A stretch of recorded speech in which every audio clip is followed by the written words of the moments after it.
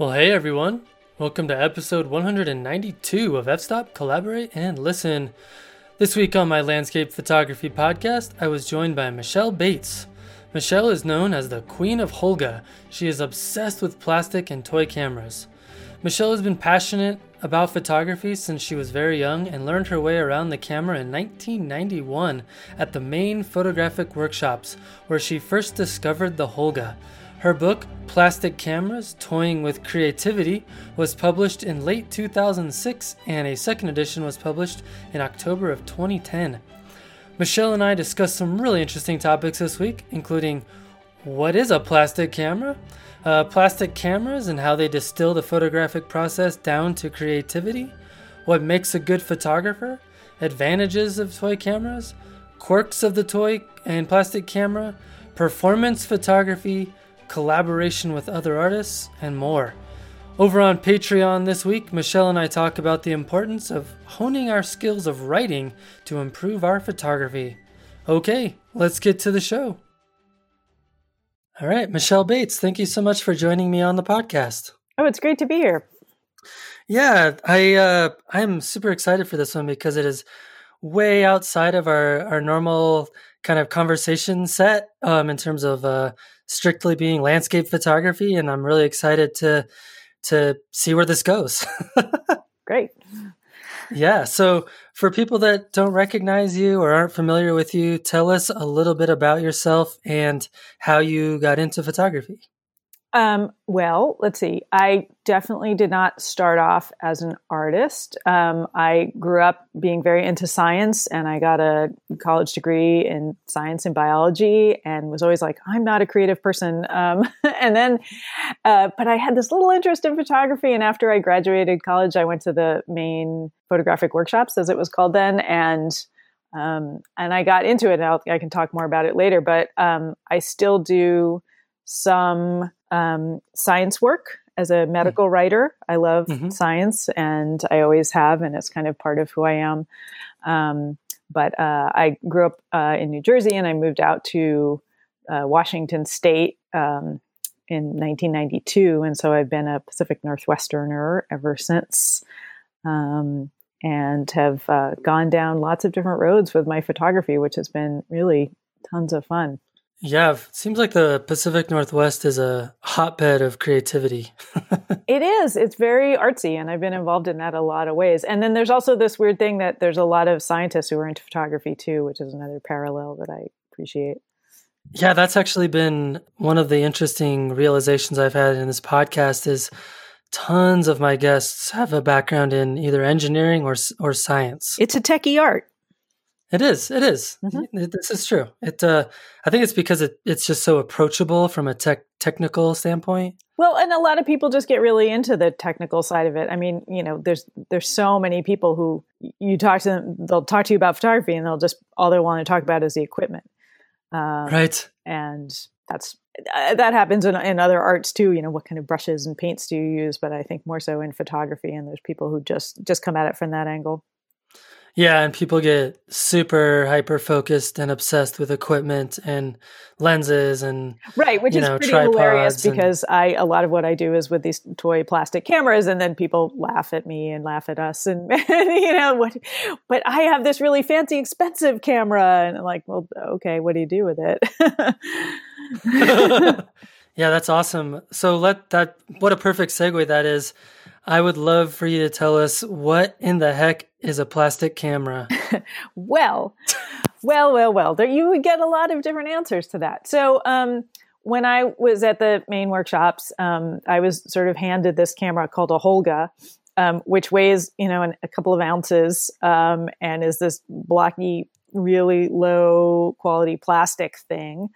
So they were kind of made in some ways they were made as toys, and in some ways they were made as very cheap cameras for the Holgas are not the first of this genre. The Diana camera and then its clones were made in the 60s. And they got taken up by fine art photographers around the world and appreciated for their kind of their cheapness for one, and their low quality, but also this something about the images that people liked. And they started getting used in art schools as an equalizer, because then, as now, even then, when there wasn't like autofocus or digital cameras, there was still a difference between people with money who could afford better equipment and people who couldn't. And when you hand everybody the same really cheap, crappy camera and say, go out and shoot with it, then you can really get to the heart of what kind of images are you making. And it becomes less about the equipment. So the Holgas were created in the early 80s in China, and they were meant to be mass market in China. But since they're for 120 film, the timing was kind of off, because that was sort of around when 35 millimeter film became popular. And so they never really took off in China. But some of that community and the people in the United States who had used the Dianas before, and those weren't available anymore, took up the Holga as the new generation of toy camera that's cheap and affordable and light, and you don't have to worry about it. And they make these interesting looking images. Yeah, I mean, maybe describe for us what is interesting about those images versus what a typical camera might create. Okay, so for one thing, default photographs, what everybody sort of thinks of as a photograph, are rectangles, and of a certain proportion. Like 35 millimeter was sort of this proportion that was invented, when they made the cameras. I don't know why, but it became like the default of this is what a picture is. There were some square cameras in different formats, but mostly the rectangle. And even the digital cameras kind of emulate that, right? They keep that same format and call that like normal. Now, there's nothing really default for an image about to be a rectangle. So there are lots of different types of toy cameras, and some of them do use 35 millimeter film, but the main crop of them use 120 film, and they make square images, which in a way is, and the images, and most normal photography, kind of standard photography, is like sharp edge to edge, and there's straight lines, and you want the lenses to be really high quality, so everything is really crisp and clean and focused. And the toy cameras are kind of the opposite of that. So the images will vignette, they'll get darker in the corners, they're kind of fuzzy, the lenses are plastic, there's like a single plastic lens without any coatings, so they're not very sharp. They don't really focus like a regular camera. So they're much more dreamy, and have this vignetting, which to me is kind of more how we view the world. Now, we do tend to view the world in a rectangle if we've got two functional eyes, but things generally are brightest and sharpest in the middle, and then our field of vision does vignette around the edges. So in that way, it kind of is a little bit more of how we see in the world. Yeah, that's interesting. I never thought about it quite that way before. Uh-huh.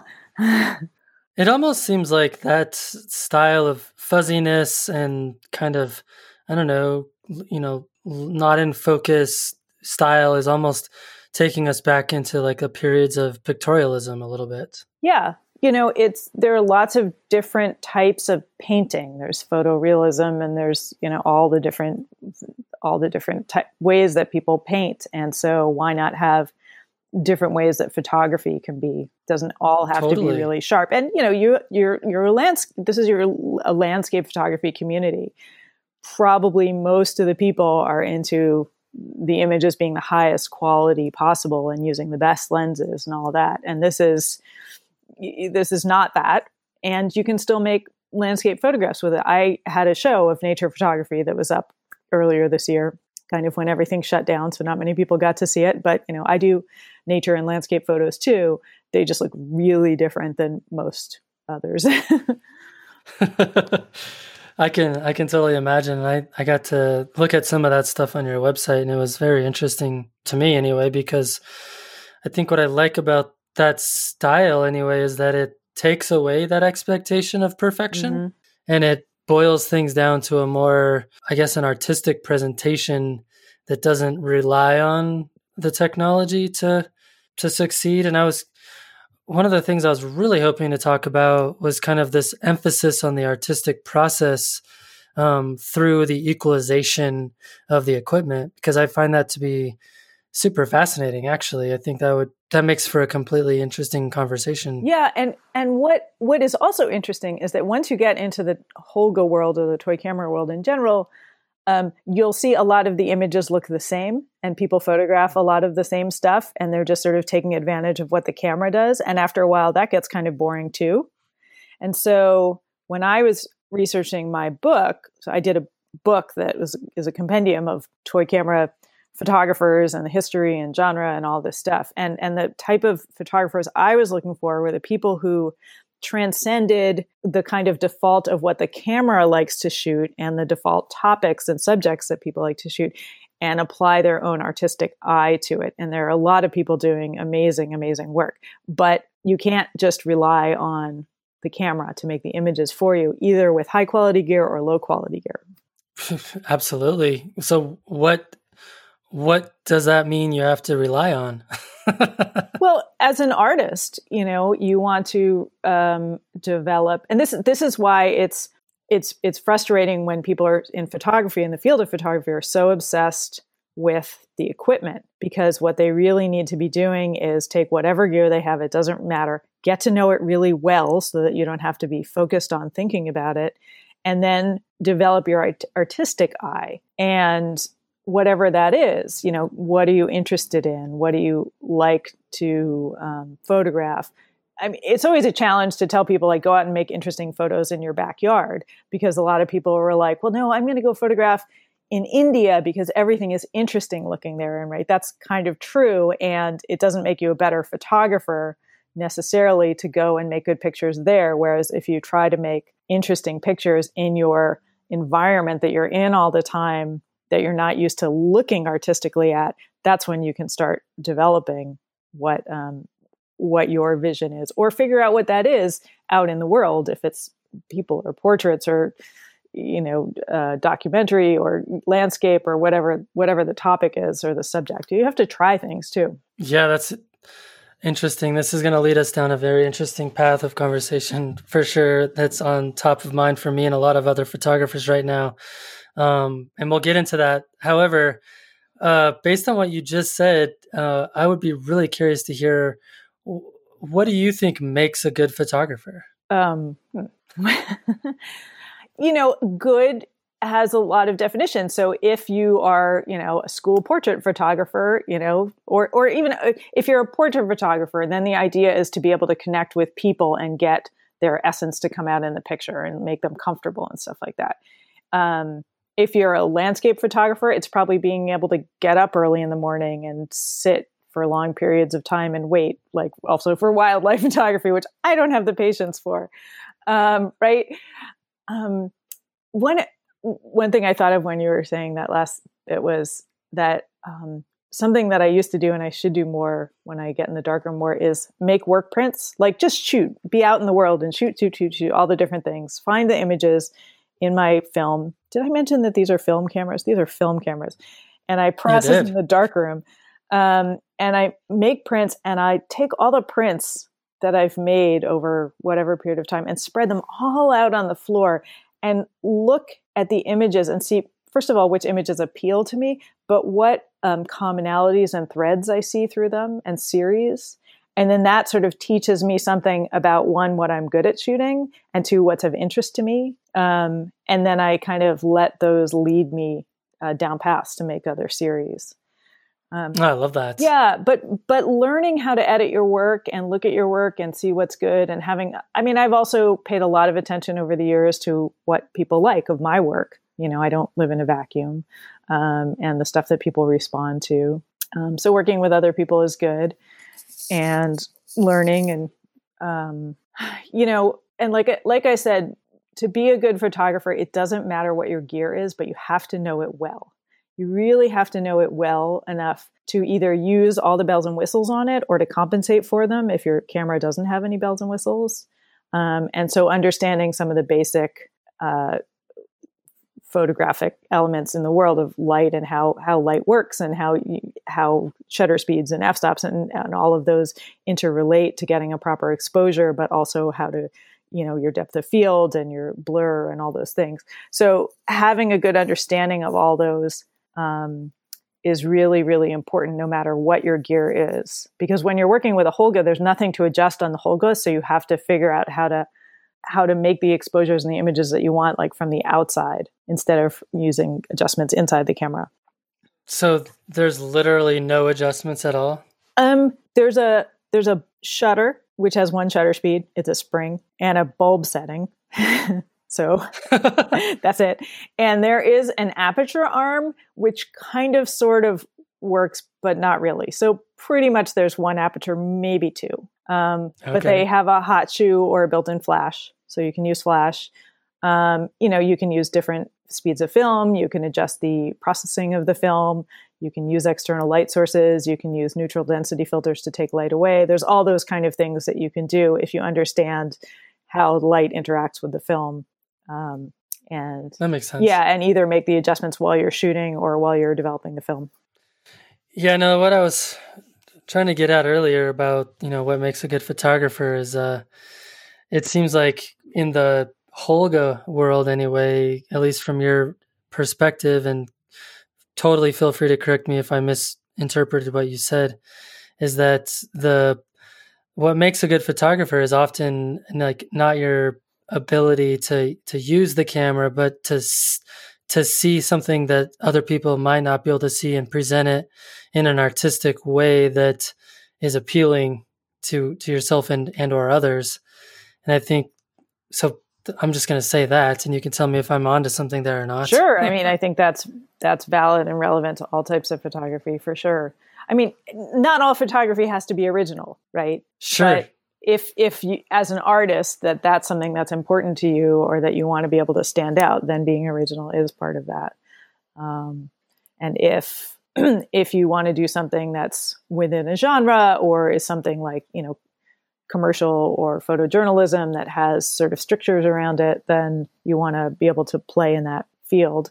Although, some people stand out within their field. There are people using toy cameras in commercial photography and fashion and photojournalism. And usually it takes some convincing to let the editors and the art directors consider those pictures. But it's great when people can break out of the bounds of what's expected. Yeah. And in the world of fine art, photography is like that. It's, originality is very important. Yeah. Would you say that plastic or toy cameras are popular? Yes. I'm not sure what they're up to right now. They've gone through phases. And when I started using them in 1991, and there was this community of people around the country and around the world using them. And to be honest, I can't remember how we all knew each other, because there was no internet then, but we did. But I did know people all over the country who were doing it. And we had shows, and we sent slides to people and prints. And then it was all that old fashioned fangled stuff. But it was quite the community. And sometime in the 2000s, they became very popular. And there was a couple of things. The Lomo company started selling plastic cameras around the world. Okay. And Urban Outfitters started carrying their stuff. And all of a sudden, like for 15 years, I'd been doing this and nobody knew what these were. And all of a sudden, people were like, oh yeah, I saw a Holga at this store. What was it? And I'm like, Urban Outfitters. They're like, oh yeah, that's right. So my timing was really good. I ended up doing the book, Plastic Cameras, Toying with Creativity, in 2006, and then a second edition in 2010. And so there was a huge wave during that time of people all over the world using them, and Loma had stores all over the place, and people were doing shows. There are shows that have been going on for a very long time, like the Crappy Camera Show in New York, but there are toy camera shows popped up all over the place, and a lot of them are still going, a lot of which I've been in or juried. And, and a lot of people bought them and then were like, gosh, this thing kind of sucks. And then they never used them again. But a lot of people, because they were sold in Urban Outfitters, right? So like all sorts of people got them. And then they were like, wait, film, what do I do with this? I don't, and it's a pain, and places aren't processing film. So a lot of them got sold, but a lot of people got very, very into it. And there were a lot of online forums and sites that people were sharing work, like Flickr was huge. And then the Lomo site back in the day. And then that's moved. But also this very interesting thing happened where there was like Hipstamatic and then Instagram. And those, if you look at like the base images from what those started were, they were like square kind of fuzzy edge pictures. And those were based on the Holga and the toy cameras. And totally. An Instagram guy actually used one when he was studying abroad. Like it's written about. So after a whole bunch of years of doing this, some people knew about the cameras from Urban Outfitters, but then after a certain point, it was like, okay, so you all know that app in your pocket and how those photographs are square, even though your phone is a rectangle. So it's not necessarily a native format on there and they're kind of fuzzy edged. That is a direct descendant of this type of photography. And so all sorts of people were seeing that way. And I think that's kind of past. But there was a really huge wave that went on a lot longer than I thought it was going to. And I think it's coming back around again. I think there was a lull and I think it's coming back. And it's part of the sort of anti-technology analog wave. So it'll keep coming back around. And, photography in general and analog photography and film photography is going to continue as a specialty and not a mainstream photography art, but it's not going to go away. So if someone were to own one of these and they had no idea how to process or purchase the film, how difficult is that? It depends where you live. So okay. You can buy film online from anywhere.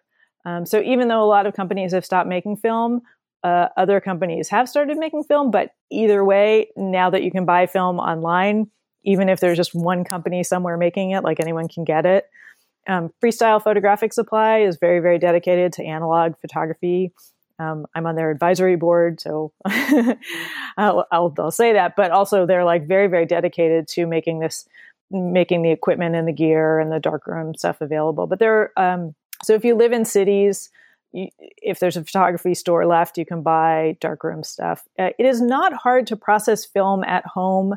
You don't need a darkroom. You can do it in a bathroom. People think that you can't do any of this at home unless you have a darkroom. But the thing is, you can actually process film fairly easily at home. And then you can scan the images and work with them on the computer if you don't have access to a real darkroom. But you can also mail order film and get it processed. Or some towns will have places that can process or send it off for you. Gotcha. And you said it's a 120 film? The main normal standard Holga and Diana's take 120 film, but there are lots of other toy cameras and some of them take 35 millimeter film. Gotcha. Okay. What would you say are some of the advantages of using a toy camera? Well, like I said, they're cheap is a really great one. Like really, like that makes a difference. And it sounds like they weigh nothing. They're light. So like if you're backpacking, you could totally rock some toy camera action. Exactly. I mean, then you have to take film with you, so that takes up extra space and a little more weight. And digital cameras are everybody's got one now, right? So a camera doesn't weigh anything anymore because everybody already has a phone with them. But this is if you want to have something else. They're light, they're cheap. You don't have to worry about them if they break. Like that's really nice. They're also not intimidating to people. So if you want to photograph people or places where, sort of real cameras are discouraged or banned, or people are just not comfortable with it, this is the kind of thing where you pull it out and people laugh at you.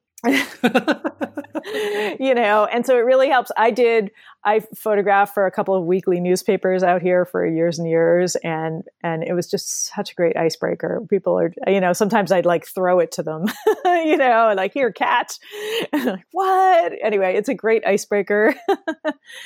All those things. In terms of its usefulness in the landscape photography world, it might be a really interesting tool to use on a workshop where you might have, let's say, 5 or 10 students, and your focus of your workshop is on the artistic process and like finding your vision. I think that could be a really interesting thing to hand one out to everybody and have them just explore their surroundings to make images of things that they find interesting, but kind of relieve themselves of the f-stops and shutter speeds and ISOs and all that stuff, and just create, Absolutely. I think it is great for that. For in a workshop setting, there are some limitations working with Holgas because you have to get the film processed. Sure. Now I've taught lots and lots of workshops, and you just have somebody run, if you're doing black and white, or you have somebody just process the film overnight and either scan it or do contact sheets, or if you have color film and there's a lab in town, you can do it. So there's a little bit of limitations on workshops versus digital, which is just so easy to review. But all those things that you said are totally true. It's kind of amazing to me even now. I've been doing this for how many years? 30 years. And I pull out the Holga and I look at something and I just go click. And then it's like, well, now what? There's nothing to adjust. You can't look at it on the back of the camera. You just sling it back over your shoulder and keep walking. It's really kind of trippy. Yeah, definitely. What would you say are some of the quirks of toy cameras? Well, they like I said, they vignette. They have, a lot of them will have light leaks inherent, and that's something some people like, just to see how they show up as kind of fun things in the images, and other people try to make them go away. They they're sort of all quirk. Like that's what they are, is just one big box of quirk. You can get weird colors with them. You can use color film. You can use infrared film even, and they work pretty well. The exposures are going to be all over the place unless you're really very controlling over it.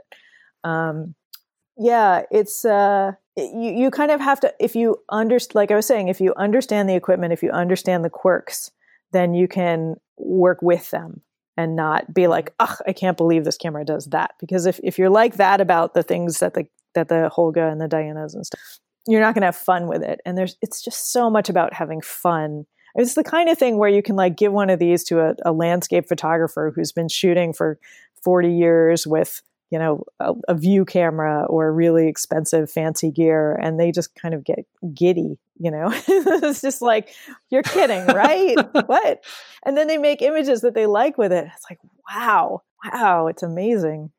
Yeah, I like what you said before, that it kind of, it's like the great equalizer, right? I mean, it completely eliminates the technological barrier for the artistic process, and it just forces people to sit with that instead, which I think is a very interesting approach.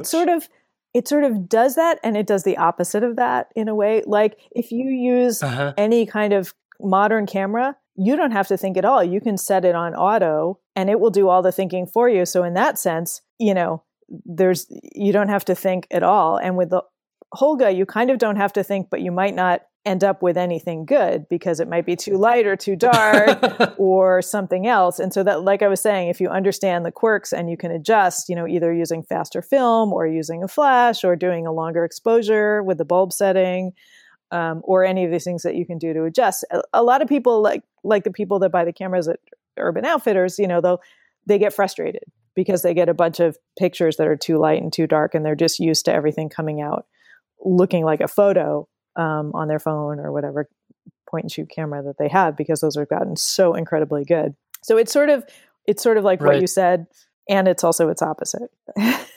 Yeah, no, but it's interesting, right? Because if you were to tell somebody, I mean, it's kind of the same of approach as like forcing somebody to just use a prime lens, right? You're creating a limitation, which then forces creativity. Right, that's the core. Ways, thank you for saying that, because that's something I should have at the tip of my tongue. Right, it is those creative limitations that within there, I think that helps people create art. And I have a lot of examples of that in my life. Like I also photograph a lot of theater and performance work. And there's a festival in Seattle here called the 1448 Festival, and they create 14 plays in 48 hours. And there's all these ridiculous restrictions where like they pick the theme at random, and the writers have to write a 10-minute play, and then they pick all the actors at random and the director, and then they have to rehearse and do the whole thing within a course of a day and do it that night. And it's completely absurd and ridiculous. And yet you get this amazing art coming out of it. And I started doing photography within that, also giving myself restrictions and limitations, like shooting it with film and then processing the film and making print all that day. And but that's like kind of one of the main things that the toy cameras are about, creating these restrictions and seeing what you can do within those artistically. Yeah, no, I think that's such a good way to teach yourself how to be more creative, because I don't know if this has been your experience, but once you go through an exercise like that, those things that you learn through that process, you can apply without the restrictions in place. Yep. Yeah. Yeah, that's awesome. Well, what a perfect segue that was. I would love to hear more about your performance photography, because that is something that I have never, ever, ever done, except for like maybe trying to photograph my son's play when he was like 7 years old or something. It's hard, like isn't that. it? Oh, it's really a specialty. hard. I mean, I think to be good at most things in photography, they're all little specialties. Like I also photograph artwork, and that's a specialty. And, people who photograph like food or portraits. I've worked for a friend of mine who does pregnancy photography, kind of high-end black and white fine art stuff. And I've worked with her and kind of use her vision in that. But they're all very specialties. So photographing live performance, I do mostly this realm of circus and vaudeville and physical theater, because those are the people I know. And it's also the work that I really, really love. A lot of solo theater and ensemble created works. In that realm, this is where I'm like split in half. So one side is like the gear doesn't matter, and create the art with the low tech. And on the other side is no, I actually have the really good digital gear, and I upgrade as the high ISO work abilities improve, because I'm shooting live theater and things like I shot for many, many years with Nikon SLRs, and they're kind of loud, and I'm always very aware of that. And I try to be aware that as a photographer during a live performance, I am not the most important thing. The audience is, and the show is. And so I try not to be disruptive. So in the last couple of years, I actually got a mirrorless Fuji camera, and that is so much quieter. And I wish every performance photographer would do that, because that's a really great leap in technology for that. I love working with other artists. So as a toy camera photographer, I teach a lot of workshops, and I love making that whole world accessible to them. And in the world of theater, I'm like dancing with the performers. So I don't have to be in there with all the rehearsals and all that stuff, but I get to go in there and create with them. And the images are so incredibly important to both getting the word out and advertising shows, and also as an archive of the work. Yes. So I do promo stuff, studio work too, and then also photograph live performances. And is that for you? Is that a business venture? I get paid for that. But I've also I've had some exhibitions of that work. So I have now over 20 years of photographing, or 25 plus years of photographing these scenes in Seattle, and I have a massive body of work of it. So I've had a couple of shows so far, at least, pulling together some of that work, both from a collection of different people, and also there's a festival here in Seattle called the Moisture Festival, which is I know, as it's dumping rain out here, which is a comedy variety festival. It has variety shows and brings in performers from all over the world to do these variety shows for a month every year in March or April. Of course, it was one of the first things. It was just about to start, and it got shut down this year. But I've been photographing that for 15 years. And wow, and so I've literally photographed hundreds and hundreds of different artists who've been here for it, doing their 5 to 10 minute act. And I've developed a really great sense of timing and anticipation of what a juggler or an aerialist is going to do next, because it goes so fast and I don't have a chance to rehearse or tech with them or try it out. I just have to shoot on the fly. Right. Yeah, no, it's really fun collaborating with other types of artists. I've done a little bit of that as a photographer myself. Way back in the day, I did a really fun project. I don't even know if you could call it a project, but I became friends with the gallery manager of this small gallery who was showing some of my prints, and she was like the main artist of the gallery, and it was all painting that she did, really, really funky abstract representations with models. And so what we did together is she hired a model and she hired me to photograph the model in all of these really eccentric poses with, interesting outfits and things like that to just use as references for her paintings. And it was so much fun collaborating together because she had these visions of what she wanted her paintings to look like, but then also I needed to understand, how to get the lighting right and get the image in a way that she could paint it. So it was really fun. Really fun. It's such a great collaboration. Yeah. And what I found, what's so interesting. So there's an image, and I think it's still on the front page of my website. I love this image so much of this creepy looking guy. And it is, you'll see when you see it.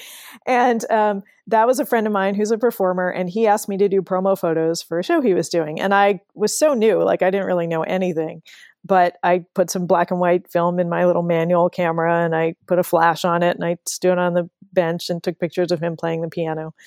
And we came out with these very, very cool pictures. And that picture is just very creepy and weird. And then 20 years later or so, he did the show again, and I did more photos of it, which was really fun in color this time. And so there's this nice set of images, but at some point we were standing around talking. I put up the old pictures on the wall, actually. And so we had an opening, and I was saying to him with some people around, God, it's just so amazing how I nailed that character. I don't know how I could have done that, and he said, well, it wasn't that. You actually informed the character. So I had made this photograph while he was still developing the piece. And then he took that image and he made the character, built it upon that image. And so I've kept that in mind. That's why I call it that I'm dancing with them, because I've worked with all these people over the years. And a lot of people I've been working, the same people and groups for over 20 years, that we're developing the characters together and trying to represent them in a way. And they can learn from what I do with them. I'm not just documenting and capturing what they do. Yeah, it's almost like when artists come together to collaborate, it has a very synergistic effect in terms of, it's greater than the sum of its parts. Yeah, absolutely. And so that artist, his name was Kevin Joyce, just to put that out there. And then he was part of a group at the time called Umo Ensemble, and they're a group that I've worked with for decades, literally, and 1448 and the Moisture Festival, and there's a lot of community arts groups that do events and festivals that I call celebration arts that I've worked with and documented. And a lot of that's actually Holga, but also sort of regular camera documentation. And so there's this back and forth, both in helping those groups to advertise and archive and document, but also to kind of help us get perspective on what everybody's doing.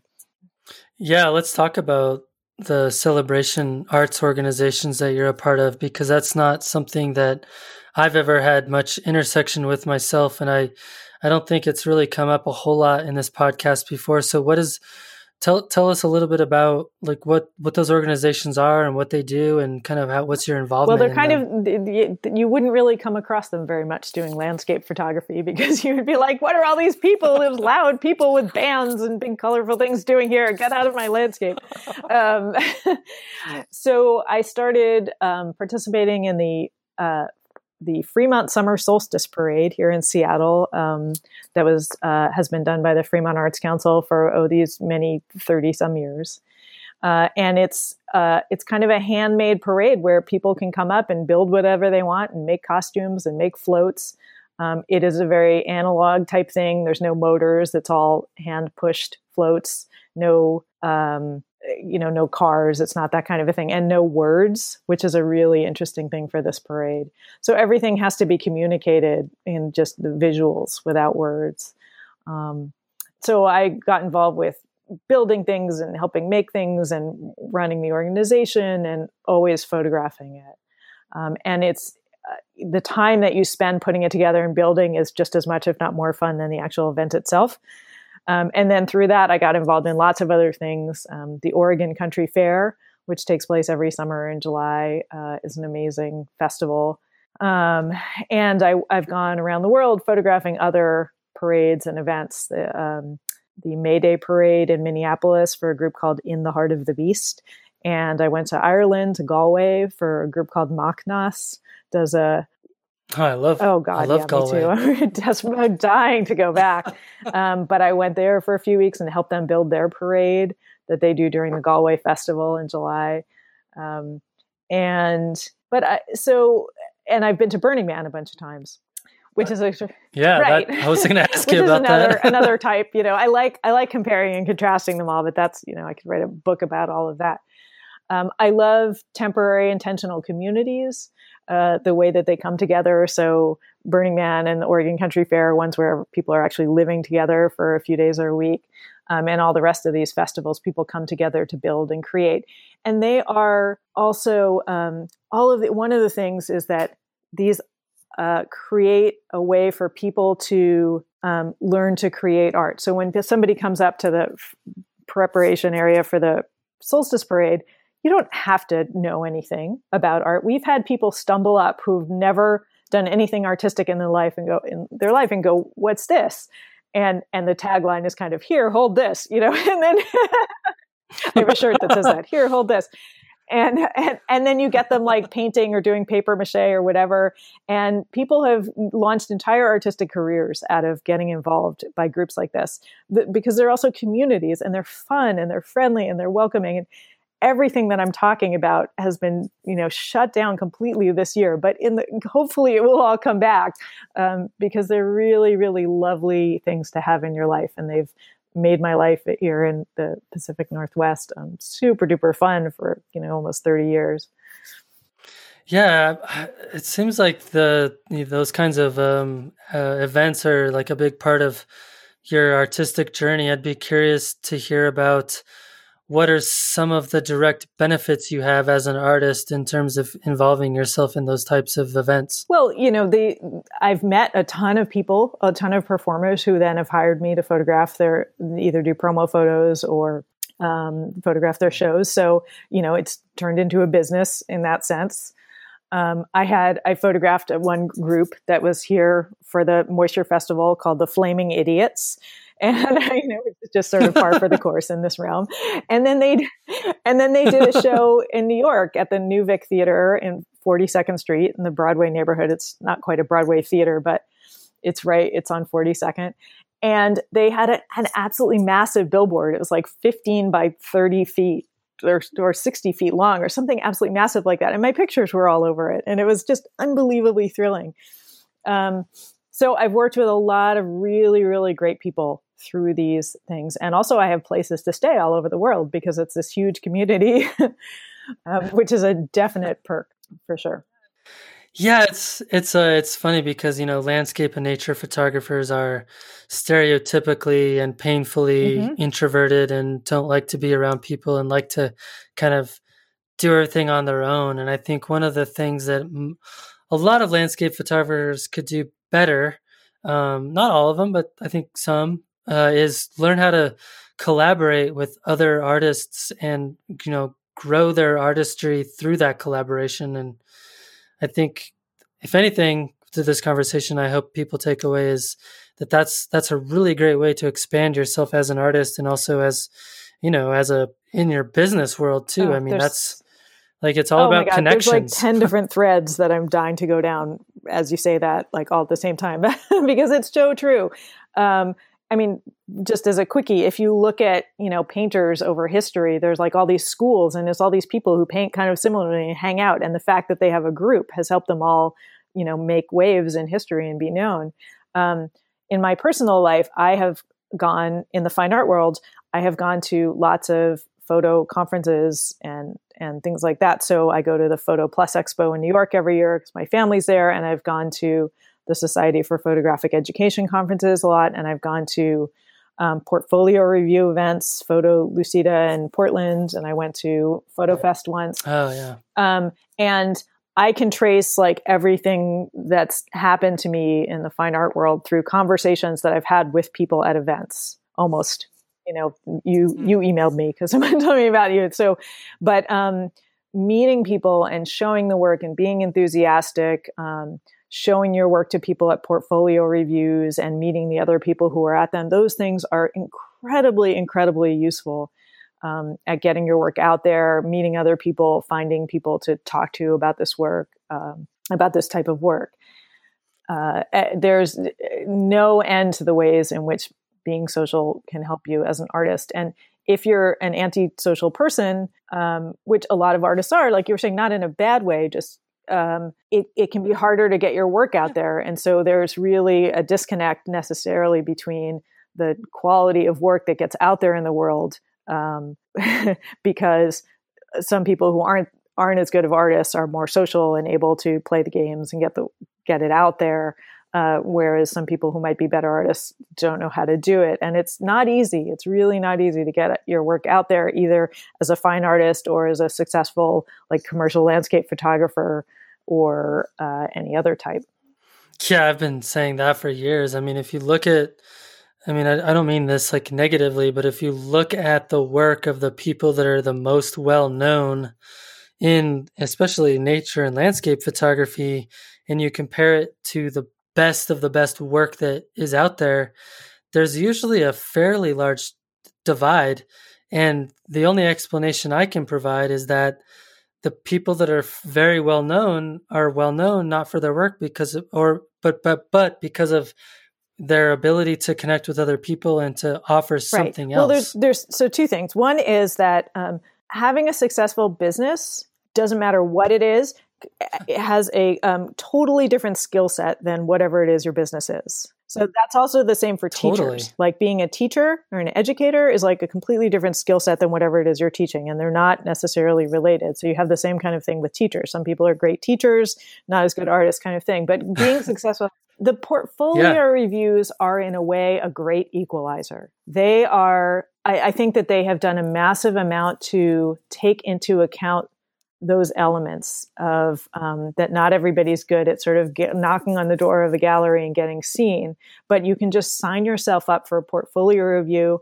You show up with your work, and the people who are reviewing the work, they'll see it. And even if you aren't the most eloquent or the most social, you have this context where you have 20 minutes one-on-one with people to show your work. So especially for people who aren't great at, like, sort of getting out there, or if you live somewhere remote, I highly, highly encourage participating in those if we ever do them again. 2022. Yeah, I actually thought about doing one of those Photo Lucida conferences, not necessarily for, I guess, to have my portfolio reviewed, but mostly just for the connections that you can make with other people and kind of thinking about where that could take you in all kinds of different directions. That's one of the things I get most excited about, is kind of, where will this relationship take me? I just love thinking about that, or dreaming about that sometimes. It's so much like that. I mean, everyone who's there, not everyone, most of the people who are there are very social. And that's one of the great things about the Society for Photographic Education, is that they're educators. And so they are, by definition, like, more social photographers than most photographers. And so when you go to those conferences, they're chatty. Those people are chatty.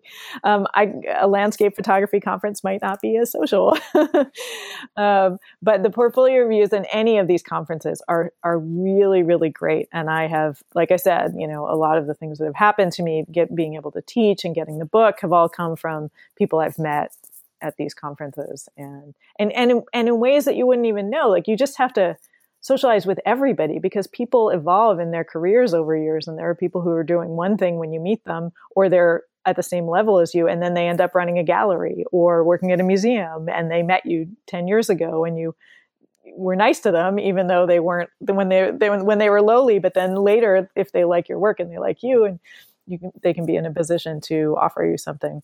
Yeah, that's something that I think a lot of people, including myself, tend to forget, is that time is like a river. It's not like right now is the only time that matters. I mean, like you said, there could be someone who maybe is a nobody today, and if they're going to remember how you treat them 10 years from now when they are somebody. I've seen people evolve in their careers. I've had students, who've gone on to do great things, and they remember, and people go on to do amazing things. And, like, one person that I met, he worked at this is Ike Royer, who I met very early on, and he worked at a photo paper company, which is whatever, he's just worked at a photo paper company, right? Sure. And I met him at Photo Plus Expo in New York.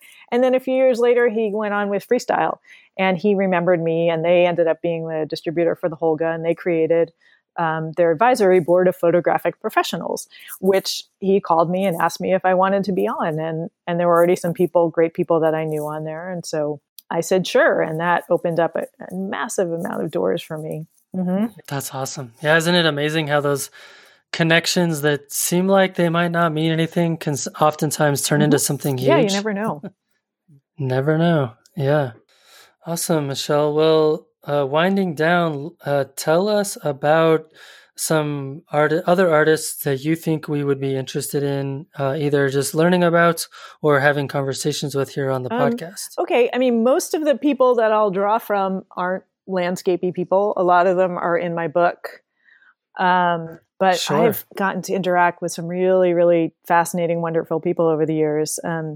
One of the people that I met that very first summer in Maine was Elizabeth Opalenik, who has been teaching photography forever and does a lot of alternative process work. And she's just a fascinating person. And in that same realm is Jill Enfield, but also a longtime teacher and has several books on alternative process, which might well be a lot of interest to your landscape folks, because no matter how you shoot, you can do endless sorts of things with the images. A lot of people are, taking digital images and creating negatives from them and then doing these old or alternative processes.